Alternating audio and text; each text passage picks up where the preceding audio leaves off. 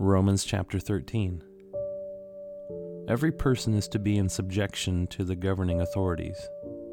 For there is no authority except from God, and those which exist are established by God.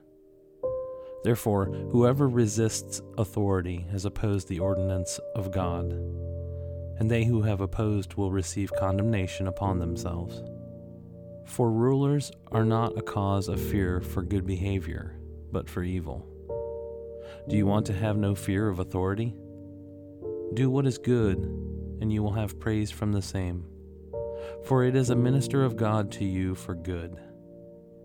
But if you do what is evil, be afraid, for it does not bear the sword for nothing. For it is a minister of God, an avenger who brings wrath on the one who practices evil. Therefore it is necessary to be in subjection, not only because of wrath, but also for conscience sake.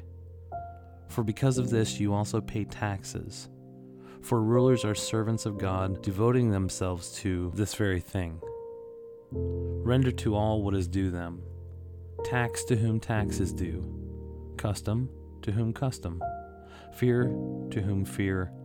Honor to whom honor. Owe nothing to anyone except to love one another, for he who loves his neighbor has fulfilled the law.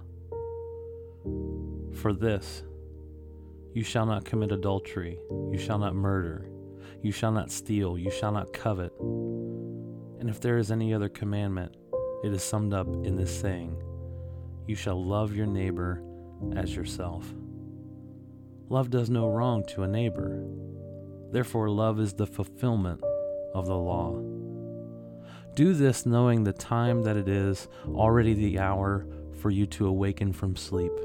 For now, salvation is nearer to us than when we believed. The night is almost gone, and the day is near.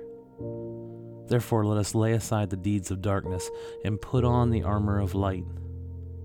Let us behave properly as in the day, not in carousing and drunkenness, not in sexual promiscuity and sensuality, not in strife and jealousy, but put on the Lord Jesus Christ, and make no provision for the flesh in regard to its lusts.